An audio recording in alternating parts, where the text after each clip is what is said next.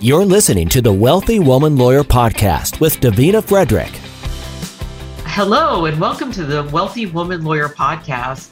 Our mission is to provide thought-provoking, powerful, and practical information to help you in creating your own sustainable, wealth-generating law firm without overwork or overwhelm, so you can live your best life. I'm your host, Davina Frederick, and I'm here today with Ernie Svensson, also known as Ernie the Attorney. Ernie is the founder of Law Firm Autopilot, a program that helps lawyers work less and earn more. He's also a speaker, author, and a fellow podcaster. So welcome, Ernie. I'm so happy to have you here today on the Wealthy Woman Lawyer Podcast. Oh, thank you for having me. I'm really excited about this. So tell me, I'm a fan. I've been following you for a long time now. I love to listen to your podcast.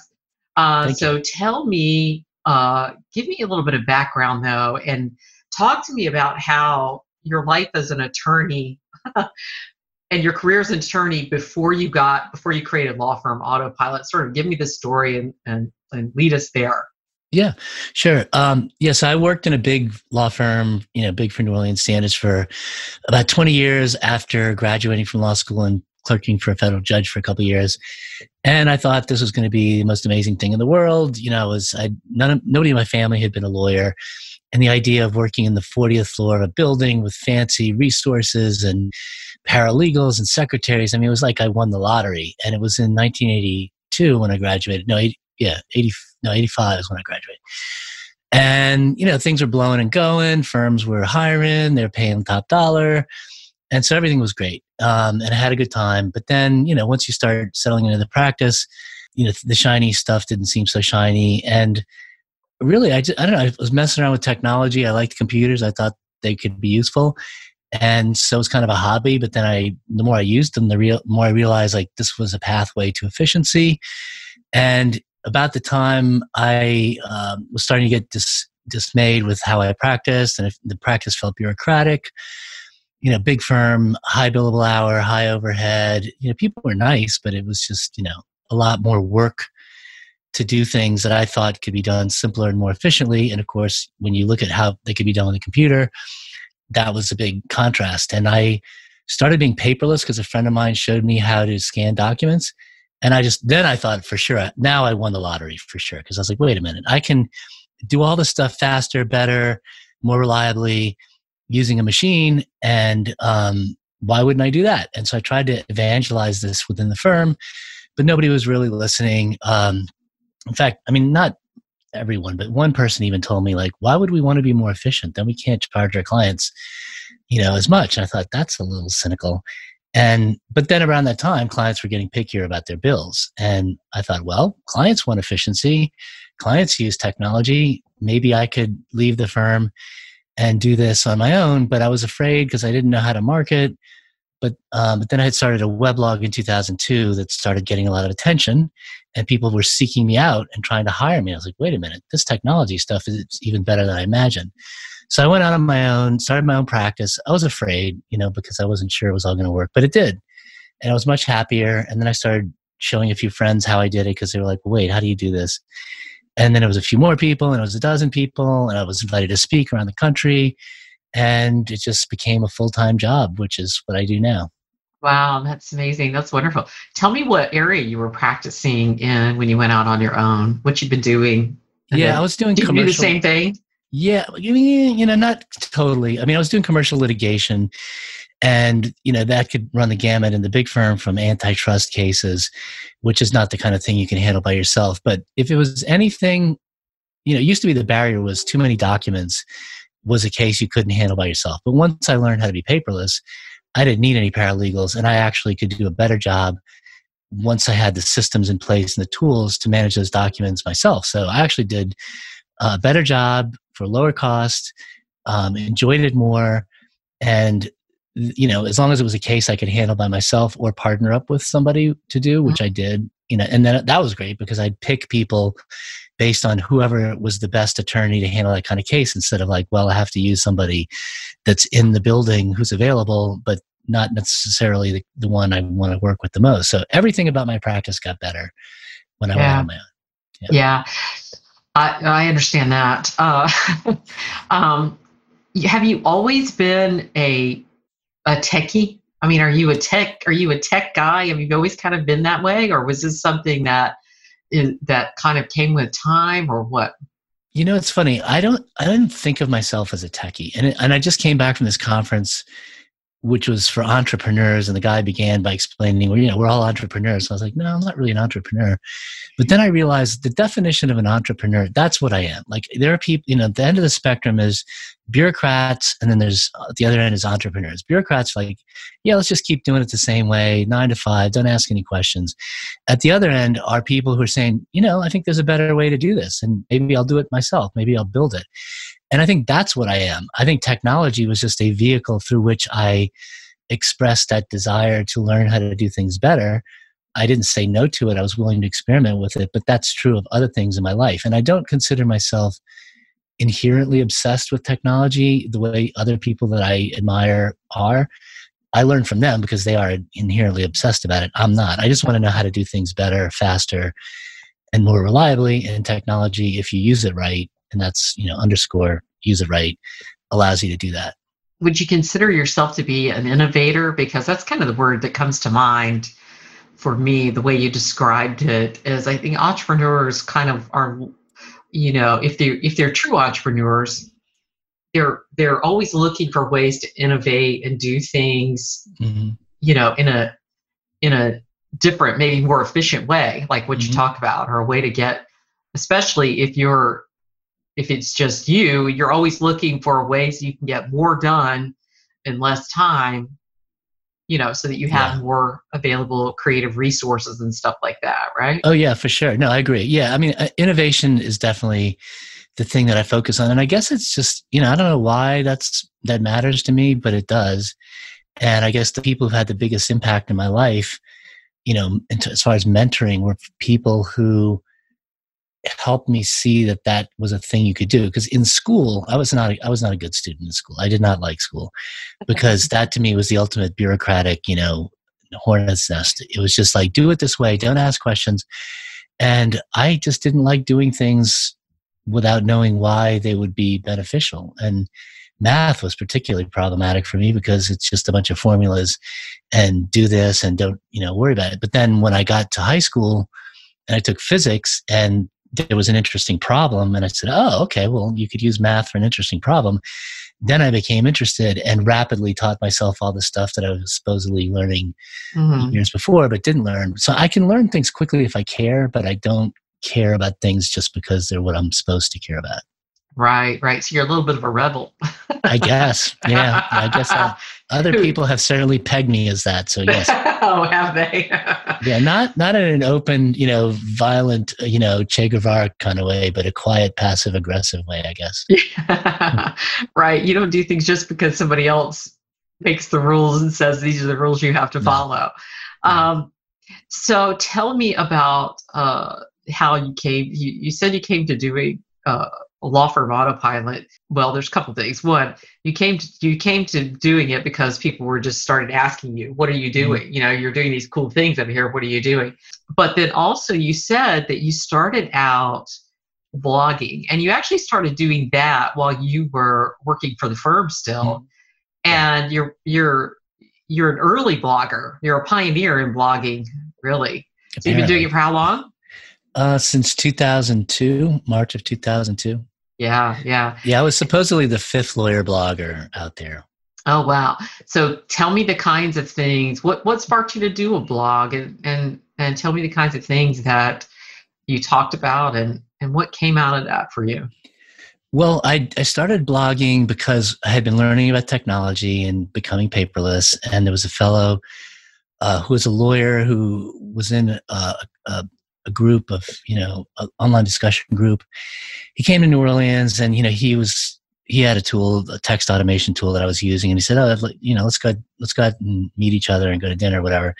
And we did. And he showed me this thing called a blog. And I was like, what is this? This is crazy. And we went to a restaurant in New Orleans that, was a very old school family restaurant. They only took cash. It was just not the kind of restaurant that I would have ever in my life imagined at that point would have had a website. And he, in his blog post about his visit to New Orleans, he linked to this restaurant. I was like, wait a minute, if Sid Marrs has a website, then I need to start checking out this website stuff more. And the blog software was an easy way to do it because it eliminated the need to go get hosting and all this complexity that previously, was a barrier to entry for having a website. So I said, okay, I can try this for 30 days for free. Fine, I'll try it. And I did, and I called it Ernie the Attorney because it was a magistrate who had been a mentor to me who had passed away at a young age, and she used to call me Ernie the Attorney, and I just thought, okay, whatever, I'll just call it that. That reminds me of Michelle Wynn. And weirdly, that became a marketing genius move, right? It was like the Mr. Magoo school of marketing, like completely blind, dumb luck. But it attracted the attention of all kinds of people. Eventually, even the ABA, people invited me to speak, and down the road, people were trying to hire me because they liked me. That was the weirdest thing. Was like the realization that all this marketing stuff that you were supposed to do, which I just assumed, I didn't want to do it. I didn't understand it. It seemed like too much trouble to me to go to a bunch of networking events and meet a bunch of people and hope that 1% of them would send you business. All of a sudden I could speak to the world and people were like begging me to take them on as clients. I was like, wow, this is crazy. And $40 a year, this is wonderful. So positioning yourself as an expert is so powerful, and doing things to increase your visibility. And now in the social media world, it's more important than ever. And I worked for an agency in the 90s, and we were developing websites for people, and that was a very new thing. And it was people couldn't understand, what is this website thing? I've got to have, and then after a while, everybody's like, well, I got to have a website because they have a website. And then before you know it, everybody was doing websites and stuff. And then, it's been so fun to watch the evolution from websites to blogs and the more interactive features and social media and how all that drives that. But one of the most powerful tools is still email marketing. And I know that's something you're an advocate of. I am too. I talk to my clients about email marketing all the time. And I'm like, you have this existing list of people out there who've done work with you. Why are you not continuing to communicate with them and remind them that you're out there and one of the things that was very powerful for me, I was listening to one of your podcast episodes, and you were talking with an attorney friend of yours. I don't know if it had been a client or if it was a colleague. And you said that he told you he didn't buy into the whole newsletter thing at first. Right? Do you know which episode I'm talking about? What did he say? What did he say? Well, I discovered email marketing because I was sending out my blog posts automatedly through, some thing that gathered the RSS. And I thought, well, that's great. I'm done. This is easy. I've automated this. But then I started realizing there were people who were actually writing emails and, being more thoughtful and saying, maybe linking to their blog posts, but not just dumping their blog posts into an email. And when I started doing this, all of a sudden my list grew and I was like, and people were contacting more. I was like, oh, okay, because I had never studied marketing. So then it was around this point I realized, like, wait a minute, maybe I better go back to the drawing board and just act like I'm a complete newbie and not assume I know things, and see what I can find out. And email marketing was like the number one low cost, most powerful way. And especially if you're talking about emailing people that already know you, like you, and trust you. So in other words, referral marketing by sending emails, which was super easy and powerful. So I told my friend what I was doing, and he was the fellow that we started the company together to do CLE programs and things. And so he was open-minded, and I figured, I'll just tell him and he'll get it. He's like, nah, that seems like it wouldn't work. I'm like, no, Dane, trust me, this works. And he said, well, I don't know. I'm kind of lazy. I don't even want to write an email. And I said, well, just take your blog posts that you write 4 of a month and just, link to them. And he goes, you think that'll work? I'm like, trust me, it'll work.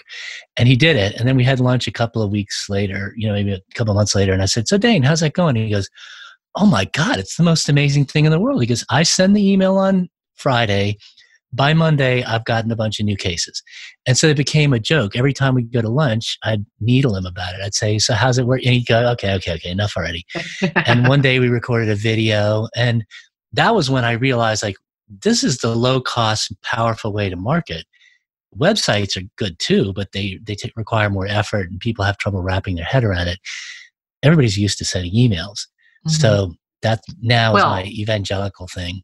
Yeah. Also with websites, websites don't work if you just create them and sit them out. You have to drive traffic to them. Right, You right. have to drive traffic to them. Whereas with an email, there it is. It's right there in their inbox. Yeah, And even today, you talk to internet marketers, they'll still tell you it is the number one way that they get new business and new clients. Even though I know a lot of attorneys are skeptical because I know they say to me, I'm sure they say to you the same thing.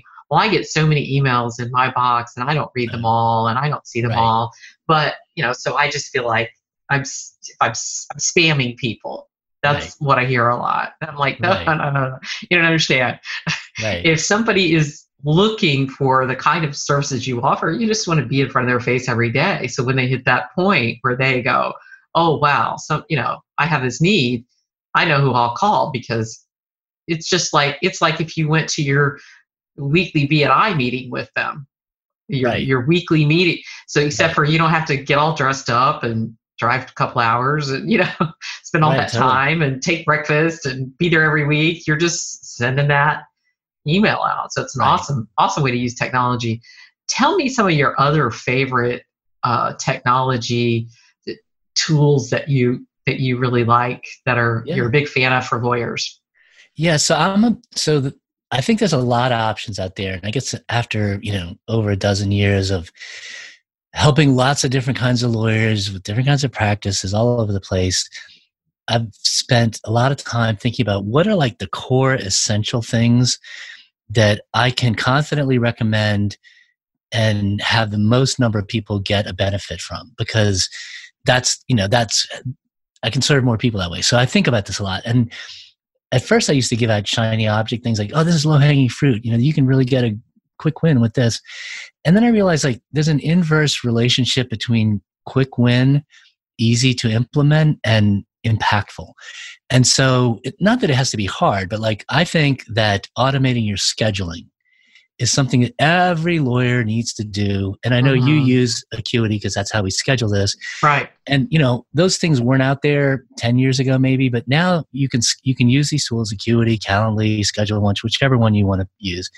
I use Acuity, you use Acuity, and Acuity is great. And so now you're not going back and forth with scheduling stuff.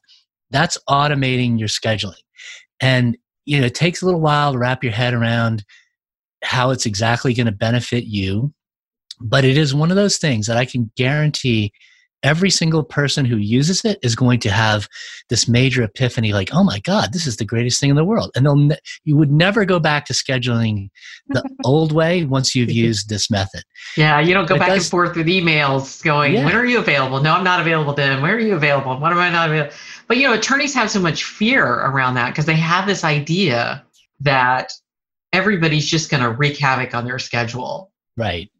And that's what I mean by wrapping your head around it. And this is where, I think I've spent a lot of time trying to figure out how to coax attorneys across that, negativity barrier that they have for trying new things. And I mean, basically, that's, my secret weapon is I'll try anything, just to see Hmm. if it works, right? And if it doesn't work, I discard it. But a lot of people have this weird feeling like you're committing your entire life if you try something. And, if you try something like this for 30 days, you're not going to go back to doing it the old way. It's just like when Hmm. people used to say about paperless, like, why should I be paperless? I'm like, trust me, when you get rid of the paper that's driving you back or holding you back, no one has ever said, oh my God, I've achieved paperless. But you know what?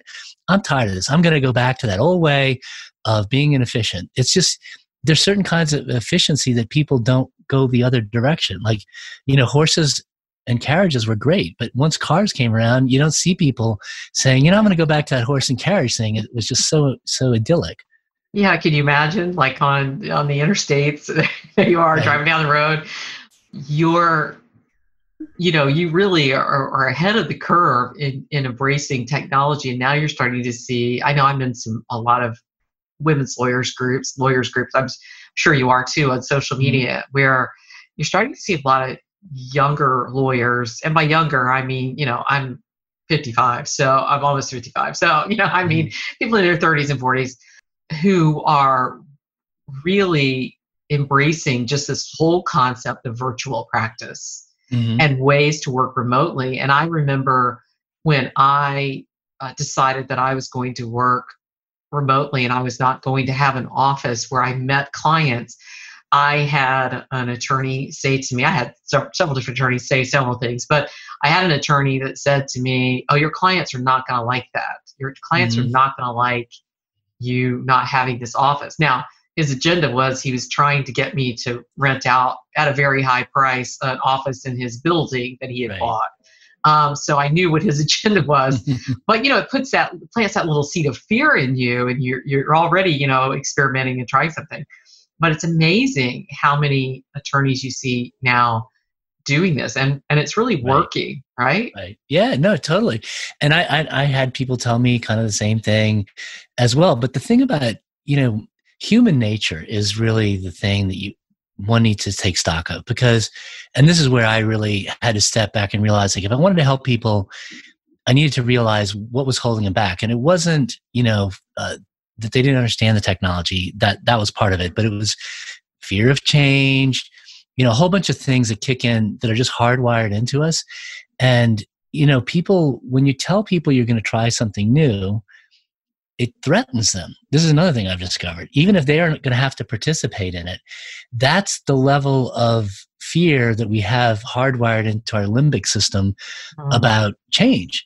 And so, I think that's it's a valid point to say, you might find that clients don't want to engage with you that way, but how do you really know that? See, the problem, the thing that holds us all back the most is assumptions about how other people think, right? Like in marketing, this is like the number, I'm sure you know this. Like when I discovered marketing, I was like, okay, we're trying to communicate a message to somebody, and we figure out what they want to hear, and we tell them in a way that resonates with them, and then they understand it. And you go to people and you tell them, yeah, so we're going to try this. And they go, well, that wouldn't work because that won't work on me. And I'm like, you're not the person we're trying to reach. Right. Like, you have to figure out what your clients, how do they see the world?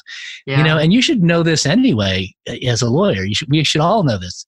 Figure out how other people see the world, and our lives will be much more effective. But if you walk around assuming that how you think is how other people think, then you're going to have more trouble. Right. And I know that now obviously this is a broad generalization, but attorneys, we think a certain way, and what we can apply those kinds of thoughts to cases and clients when we're looking at all the sides and we're doing the research. And we're saying, well, let's try this strategy, or let's try that method, or let's give this advice. Let's push the envelope and see what we can do. But when it comes to our businesses, oftentimes we see just a lot of fear holding us back, and we don't. And it's like we take that open-minded, research-minded brain, and we just put it on a shelf someplace, and we go, oh, I can't. I see this one thing, and I go, oh no, I can't do that. As opposed to, well, let's go dig into this and learn more about it and give it a try and see what happens, and everything. And I think it's just because, people, it's judgment. People fear that they're being on that leading edge and what people are going to say about them. And what if they're wrong? We can't be wrong. Well, what if we just make an argument for it? How about that? But I also think it's just like the limbic system, like hardwired into our brain. There's a logical survival reason for being afraid of change. Like, if you try too many new things, you can kill yourself. So, but that's, you're not going to kill yourself with technology. And yet the limbic system has that kind of thing that just drives us that way. And I found, one of the things that I find really interesting to lawyers, like we go to law school for 3 years, we're browbeaten, badgered, and bullied by professors who tell us, never make any assumptions, think different, think outside the box, question everything. Okay, what do we do? The first thing we get out of law school is, hey, you got a form for that? Oh, it's been around since the time of Oliver Cromwell? Sure, I'll just copy and paste it without thinking, right? Because it's easy. Forms. Yeah, it's easy. And so we go right into thinking inside the box and not questioning anything. And that gets you into trouble. But we keep doing it not because we're bad lawyers or because lawyers are different. It's because lawyers are like everybody else. It means you can't beat out of humans through 3 years of law school training the strong tendency to want to do things the way everyone else is doing them and the way that they've been done always, forever. In fact, I'd add to that being an attorney, there's even more you're you're afraid of doing things because you have the feeling that this is the way it's always been done, and there's a long history of doing it this way. And if I do something, then there could be consequence. I mean, we're Yeah. very aware of consequence Yeah. because of what we do. And I mean, it's one of those jobs where you feel like, I know my first couple of years of practicing, I was always like afraid I was just going to have to give that bar card back at any Mm, moment. I was going to make some big misstep right. and have to, turn in my bar card and just be Yeah. done with it. Yeah. So, it's a stressful kind of job to begin with. And then you Hmm. add to that layer of running your own business, which is, really nerve wracking. Being an entrepreneur and running your own business, it really gets more complicated, for people in their minds. Yeah. And it's a, For it's sure. it can be a terrifying thing for people, but we're so fortunate to live in a time when we have so many great technological tools available to us to allow us to have more time and money freedom than ever. Yeah. For Um, sure. Tell me some of your other favorites. I know you and I have we talked about Text Expander. It's something Yep. else I Yep. learned from actually listening to your show about Text Expander. Tell me about that. Yeah, so that's another one that's hard for people to wrap their head around because, the analogy is it's a macro tool, right? Like people are familiar with that. Like in Word or WordPerfect, you have a macro and usually it's a keyboard combination and then something happens, it's automatic and amazing. But the problem with that is, that macro or that automation will only work inside of one program. What if there was a tool that would allow you to create macros, text expansion, forms, whatever, and have that happen anywhere? That would be better because then you'd only have to learn it once. It would work everywhere, and there's all kinds of cool things that can happen. You kind of have to see it done and see all the possibilities. And I've just learned that lawyers have trouble wrapping their head around it. But the ones who do and the ones who start using it, it becomes another one of those things. And this for me is the acid test. Like when you learn how to use this thing, would you go back to not using it? And the answer is no. Any lawyer, once they get over that hump, they're like, oh my God, no, I can't use a computer without Text Expander. And it's simple little things like, for example, if I need to type my email address, my little characters that I type, if it's my personal email address, I would type @ES. I'd hit the space bar and then it automatically expands out to Ernie@ErnestSvensson.com. If I need to type the one for Law Firm Autopilot, it's @LFA and then it goes Ernie@LawFirmAutopilot.com. If I do this, I will never I'll never have a typo in any of these email addresses. So I'll never have somebody tell me, wait, your email address didn't work. I'm going to have a typo if I try to type it myself every time. Mm-hmm. It's annoying. It's drudgery. So you're automating what would be drudgery and making it happen faster, more reliably. And that's, an email address. You can have it create, and I used to do this when I was in my solo practice. My clients would come in and I used to dread having to send them the engagement letter because it's like, I had to go fish this engagement letter out and I got to send it to them, attach it. It's big production, right? No, I just type, new client, and all of a sudden it would spit out this thing, and then I would put in the name of the client because it would, it has this level of sophistication. You put in the name of the client, put in the defendant, the matter, decide how much you want to charge, put that in there, put in the retainer amount, put in the paralegal amount, and it just spits out this multi-page document in seconds. And that gives you joy, not, Yeah. you don't feel burdened, you feel joy, like, oh my God, I accomplished a lot. And then that client feels like you gave them this really sophisticated document really quickly. And that's the power of automation, right? And lawyers are creating text all the time. That's pretty much all we do. What we other than do, speak. right? And so why not automate as much of that as possible? Right. That's awesome. Tell me what kind of technology that you are, because I know you're always learning something new. What is something you're playing with right now that's new to you that you're trying to learn more about?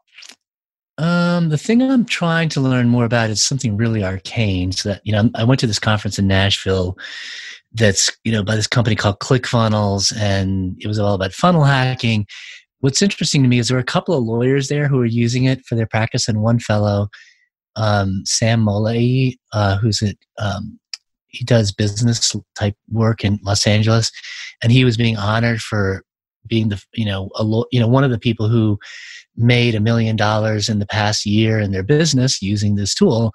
And it's a marketing tool, and it basically allows you to if you didn't have a website, you could use ClickFunnels as your website. But even if you have a website and you want to market and you start doing any kind of online marketing, there's the thing of, okay, let's offer a free guidebook or something, and then they opt into my email list. But if they opt in, if I have something to sell them, I could sell it to them. And there are lawyers now out there who are creating online courses. There's a lawyer named Joey Vitale who's in the Maximum Lawyer Group, who's super cool. So I hold those folks up as examples of how to take an element of your practice where you are repeatedly explaining to people, for example, something.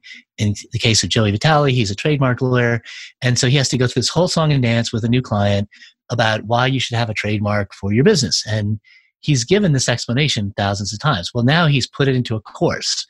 And in the course, you pay for it. It costs, let's say, $4.95, I think is the number. Then you get all these videos which are high production value. He's explaining it. He's taken a lot of extra effort. This is the best explanation he's ever given because he's realizing he's going to monetize it.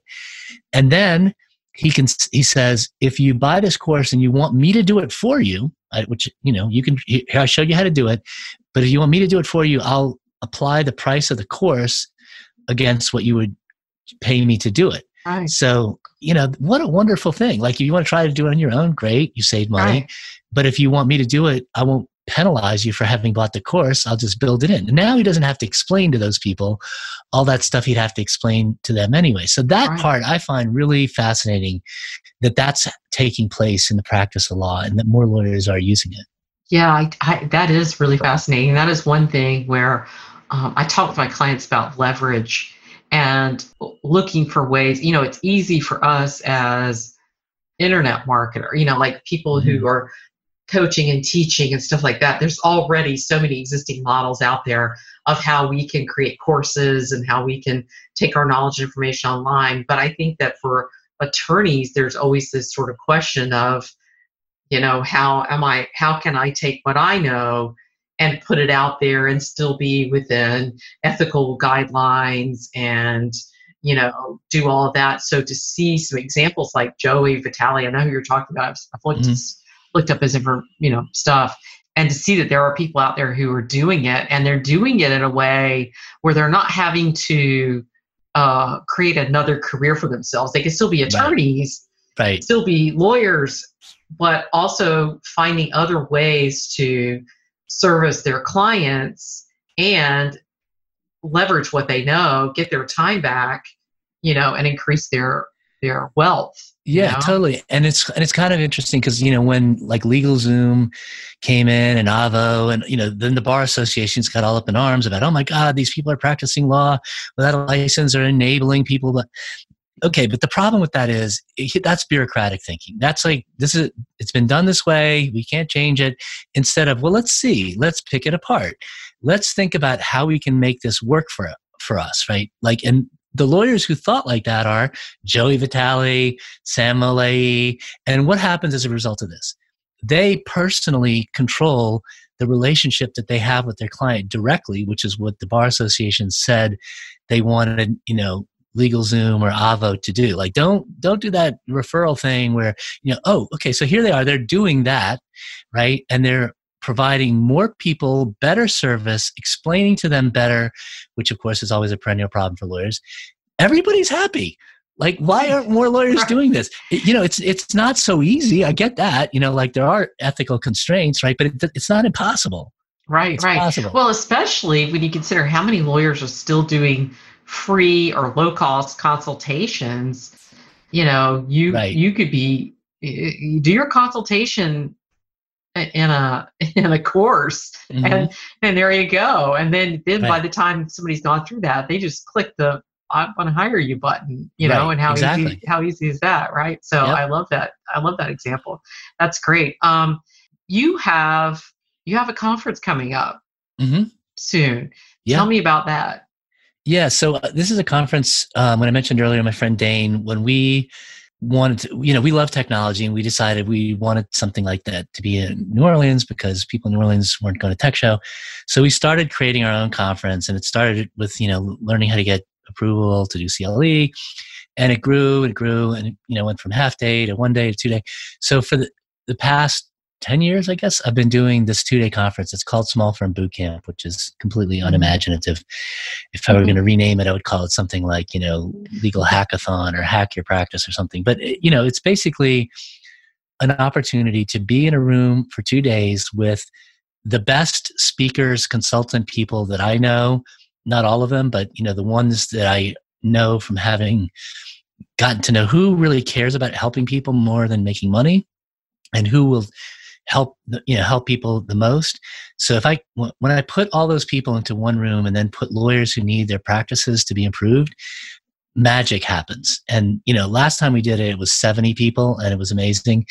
That was 2 years ago because I took a year off to, work on this online stuff. But we're doing it again. This time it's for 150 people. It's going to be bigger, more exciting. We got more sponsors. Sponsors are carefully vetted. I don't allow anybody. I invite the sponsors. The sponsors are not there to fund this event. They're here to help provide valuable information and to network, and they're good people too. So, because I don't like events where they keep the sponsors like in a petting zoo, and you can't go see them except over there. So it's just one big community, and I'm trying to incubate a community online, but I also see that you have to have people meet each other, or that's better. So the folks in my online programs are coming, and it's just going to be a blast. We're going to have fun. Yeah. So who wouldn't want to go to New Orleans in May? Is that what it is? Yeah, it's in early May 7th and 8th, which is a Thursday, Friday. And we have a really great hotel. We changed the hotel that we used to do it at. The other one was, nice and everything, but it had a higher room rate. This one has a room rate that's more in line with the kind of folks I'm trying to help, which is it's $129 a night, but it's a super nice place, and breakfast is included, lunch is included. We have a cocktail reception that's included, and so there's a lot of value. It's $850 at the current price of the early bird price. I mean, you can barely get CLE credit, for that price. And we are providing CLE credit as well. So 12 hours of CLE credit, meet a lot of people, have fun in New Orleans where there's good food, Yeah. It's a good time of year to do that too. Yeah. That sounds wonderful. So tell me what exciting thing do you have planned for your future in Law Firm Autopilot? Well, that's it. Like, I'm trying to be a community builder. I think the Maximum Lawyer guys are doing that, and that's great. And I think that role used to be exclusively the Bar Association role, and there are great bar associations that help people, but an individual or a group of people who want to create a community can do that pretty fast and in some ways more effectively. My focus is on the technology part and marketing, online marketing. Mm-hmm. And I just want to bring people together so that they can all help each other, because I don't know everything. I mean, I know I have instincts. I know who are the good people and what are the likely good options. And I can provide strategic guidance and in some cases, more specific guidance. But I feel like my best role is to take the people I've gotten to know and put them together, and they are happy to do it. It's not like they feel burdened. They're like, oh, that's great. Because that's how they are. Those are the best people. The ones who are like, yeah, you're doing something to help people. I want to help people too. And we all just help people. But not everybody's like that. And that's that's the thing that I look at. And I think there needs to be more of this and less of that thing where it's just transactional and opportunistic. And, that's big conferences are fine, to some extent, but again, I looked at the way conferences were done, and I thought, I don't know, I feel like they could be done better, and that's what I'm trying to do. Right, yeah, big conferences too. Oftentimes you go with hopes to some of the larger conferences, thinking, oh, I'm going to get to really know some people and have conversations, and you might have conversations with a few people here and there, but it can also be so big and overwhelming where you just basically are gathering information. Right. You wind up with your bag full of stuff, and then you go home and sort it out and see what have I got here, as opposed to really making those connections and getting to know people. I think it's always good when we can get attorneys together to talk about law firm owners, to talk about the business of law, and not just about you know, the legal, there's so many resources out there for attorneys to get better at their practice and get better at knowing the law in their area and really develop that deep knowledge. And that's critically important, you know, to do that as well. But it can be the path of least resistance for a lot of attorneys to just focus on that. And if you have started your own business, you've made a decision then to not only be an attorney, but to also be a business owner and an entrepreneur. Right. And that requires a different community sometimes to help you. Right, because you need to work on your business. It's the old thing from the E-Myth. You know, you need to work on your business to grow it. And so the trick about working on your business is that when there are all these daily distractions and competing, priorities, it gets really hard to work on your business. But when you can go to a place and spend 2 days at a conference with other lawyers who are all there with that same mindset of they're working on their business, that's when the magic is happening, because you're all there helping each other in that way. And, you know, it frees you from the distractions. It gives you confidence. It gives you just all kinds of really great things happen when you come, you know, to those kind of conferences. And I will say one last thing about my particular one. This is one of those things that when I first did this, people told me, this is crazy, don't do that. And I was a little afraid, but I did it. And I told people, look, if you sign up and you can't come for any reason later on because something happens, whatever, you know, you don't even have to tell me the reason. I'll just give you all your money back. And people are like, what? No way. That doesn't make any sense. People will, you'll have a bunch of requests for refunds at the last minute. I said, well, if I do, then I'm just not doing something right. And the only time people ever asked for their money back, which they did, was because they faced a crisis. And they would tell me, and they would say, thank you so much. And then they would immediately say, well, can I apply it to next year? I'm like, no, that's not going to work, because, I'll just give you the money back. But I don't feel like, so if you could put on a good conference, why not give people their money back? And besides, if you sell out, which this will, then you're not going to worry about it, because you just go, okay, well, fine, I'll just fill that in with somebody else. Yeah. So I don't know. I just think all this stuff can be done better, and it is being done better by folks like the Maximum Lawyer Group. They have their own conference, which I definitely recommend people check out. That one's in St. Louis, which is another great city. So there are people doing cool stuff, and I think it'd be great if more of them do more cool stuff. But that's my theory on how to do it. Yeah. No, I love that. And you gain an enormous amount of goodwill too when you look at somebody who's in crisis and has a situation. I mean, Right. I mean, we're here to help. It just makes sense. Tell me, let's talk a little bit before we have to wrap up here. Let's talk a little bit about podcasting, because you and I both love podcasting, and I've been doing it for a little over a year now, and you've been doing it for how long? A little over a year. Yeah. So about the same amount of time. And what kinds of benefits has podcasting brought for you? Oh my God. It's one of these things. And so one of the people that's coming to the boot camp is this friend of mine, Mike Kim, who's a personal brand guy. And he had a podcast, and we were in a mastermind group one time, and he was like, look, Ernie, you really should have a podcast. And I'm like, I'm already blogging. I have all this other stuff. I mean, how much more is that going to benefit me? He said, I'm just telling you, it creates an intimate conversation. It's just a whole different thing. And he said, it's really kind of easy to do once you set it up.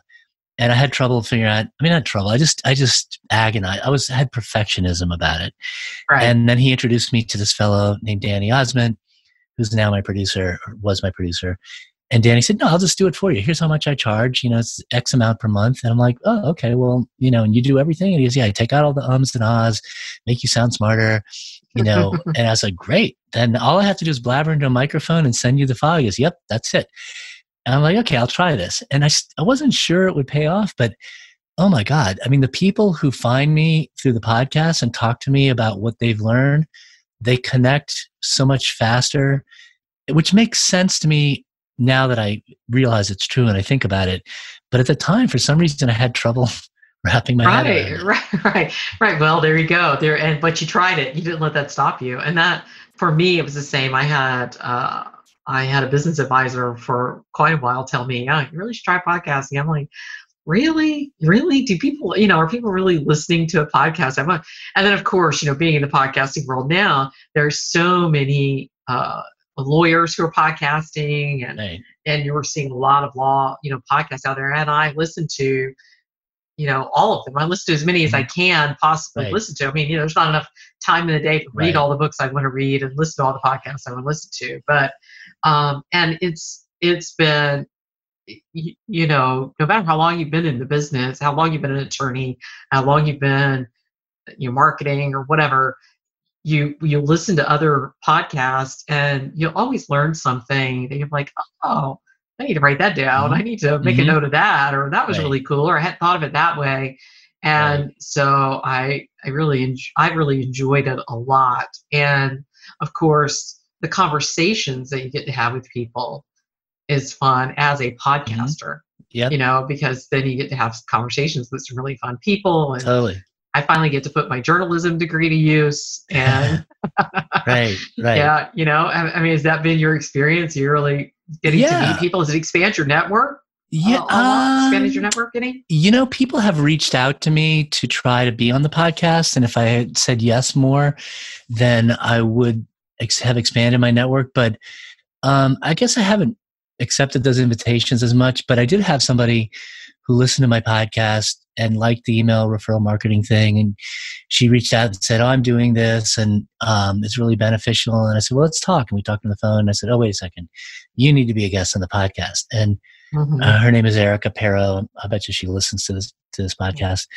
And we just recorded. It's going to go live in a couple of weeks. And that's an example of, I wouldn't have met her and allowed her to share her story, which I think helps other people learn. So I guess that's going to happen more often now. Because I've only been doing it for a year, but that's Yeah, for sure. I think people at first they don't know what it's all about, and they hear a few, and then they're like, I don't know. And then as time moves along, people start getting more excited about it and things like that. For me, it's been wonderful because I have so many social connections on social media. And one of the things that's, where it has its limitation is when you've got thousands of people you're connected to, how well do you get to know people, right? You see, you might, and algorithms select who's in your feed and that kind of thing. Right. And so what's been wonderful for me, because I've connected to so many women law firm owners, women attorneys, is that, and, mine is Wealthy Woman Lawyer, so I do focus on women. But what has been wonderful for me is to be able to really get to know those people and have an excuse or a reason to say, hey, let's have a conversation, Right. And I think about for attorneys, how powerful that could be if they could find a subject, that they could talk about it in a way that they could talk about it in a way that makes them feel comfortable, how powerful that could be for their business. Right. Well, you connected me up through your podcast. See, this is the thing about social media. If you start using it, you start to experience what happens. So you connected me back up with somebody that had clerked at federal court with me, Elise Bowie. I don't know if she was on your podcast. Yeah. So Elise clerked same building as me for a different judge. And then, I heard that she was on your podcast and that she had mentioned me. And so I listened. I was like, oh, wow, I haven't talked to Elise in a long time, because I felt like I was having a conversation with her through you about what she was doing in her practice. Like, oh my God, that's so cool what Elise is doing. That's wonderful, but I wouldn't have known that had it not been for your podcast. And I got to hear it in the perfect way, which was a conversation. Right. Yeah. And she's just, she's a wonderful podcast guest too, because she's just so delightful. She's so delightful to begin with. And then also she's a seeker, she's always seeking knowledge and information.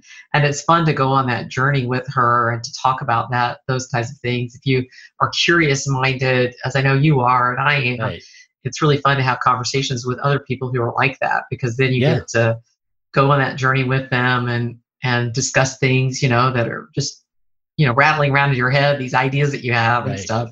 So she was a great guest, and she actually is the one who turned me onto your podcast as well. Cool. So, it goes around and around. Yeah, that's right. So I really appreciate you being here today. Why don't you tell us a little bit more about how we can find out more information about you and the upcoming conference and all that kind of stuff? I'm super easy to find. If you want to find out more about me, I'll just Google Ernie Attorney or Ernie the Attorney. You'll find my main website. and that'll get you started. And I have, a great 10-page compendium of my best tech tips. And if you get that, you'll be on my email list and you'll hear about all the stuff I'm doing. But you can also go to the Law Firm Autopilot website, and that has the link to the bootcamp under live events menu option at the top there. And yeah, man, I would love to have anybody there who is, interested in coming to New Orleans and hanging out with some fun folks. And, there's early bird discount pricing, and anything we can do to make it easier for you to come, just let us know. We're here to help. Yeah, I'm excited. I might have to go. I love New Orleans, so. Oh, please. No, I'm sure it'll be so much fun. Yeah, I'll send you a link and give you some special bonuses and stuff to entice you. Oh, terrific. Yeah, that's what I need, is to be enticed.